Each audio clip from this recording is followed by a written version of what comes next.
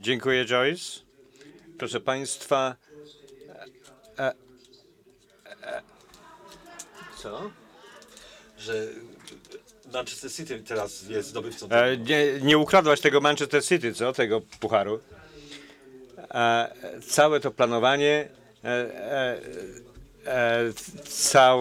całe te przygotowania i te 2 dni już przeszły jak iskra. Ale chciałbym powiedzieć, że moim zdaniem ta konferencja była dużym sukcesem. Chciałem podziękować wszystkim, którzy tutaj wzięli udział, przemawiali. Byliście fantastyczni. Prezentacje były bardzo głębokie. Tak jak powiedziałem Tomowi,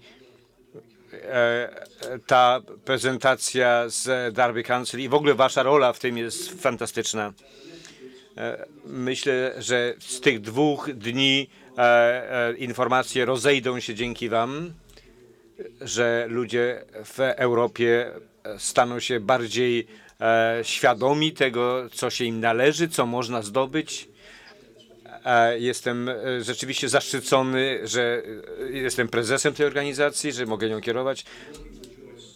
Współpraca z Joyce była dla mnie samego ogromną edukacją. Dowiedziałem się mnóstwo, czego nie wiedziałem wcześniej.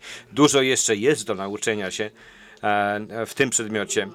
Co wobec tego, jakie są moje najważniejsze uwagi na temat tych 2 dniach, impresje?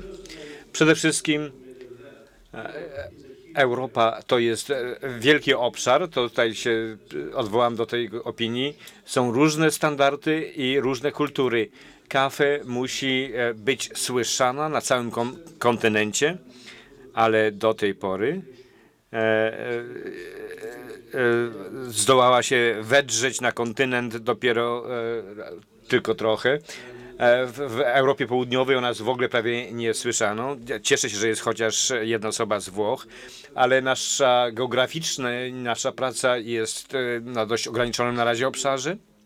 A po drugie, wiemy, że futbol ma ogromny wpływ na całość społeczeństwa i dlatego ma większy może niż jakikolwiek inny działalność ludzka ma wpływ na miliony ludzi.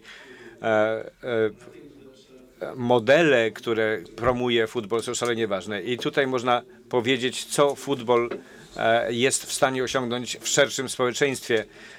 Zwłaszcza w tym kraju to jest prawda. Także podkreślam tutaj, że staramy się coś osiągnąć dla futbolu, a przez to dla społeczeństwa jako całości. Po trzecie, Joyce i inni mówią o postawach, o włączeniu. To były szalenie ważne prezentacje na wiele tematów. Pasja, która zawarta w tych prezentacjach bardzo wyraźnie była widoczna. Wsparcie z zewnątrz, ze strony UEFA było fantastyczne. Musimy korzystać z tego. Potrzebne nam będą fundusze na szerzenie tego, co reprezentujemy. Joyce robi bardzo dużo sama, potrzeba na jej pomoc. Musimy też również rozszerzyć działalność geograficznie. Myślę, że powinniśmy mieć następną taką konferencję, może nie w przyszłym roku, ale za 2 lata na pewno, niemal na pewno poza Wielką Brytanią. Bardzo byśmy to chcieli przeprowadzić. I wreszcie wydaliśmy przewodnik po dobrej praktyce i kampanię Futbol bez granic. To są bardzo 2 ważne inicjatywy i będą miały trwały wpływ na sytuację. Dziękuję wobec tego wam wszystkim za wysiłek, który włożyliście w to, żeby tu przyjechać. Dzięki wszystkim uczestnikom. Dziękujemy UEFA za wspaniałe poparcie. Mam nadzieję, że bezpiecznie wrócicie do domu, że nie będziecie mieli utrudnień. Wynieście stąd inspirację i inspirujcie innych tym, co usłyszeliście w ciągu tych 2 dni. Jeden z mędrców biblijnych,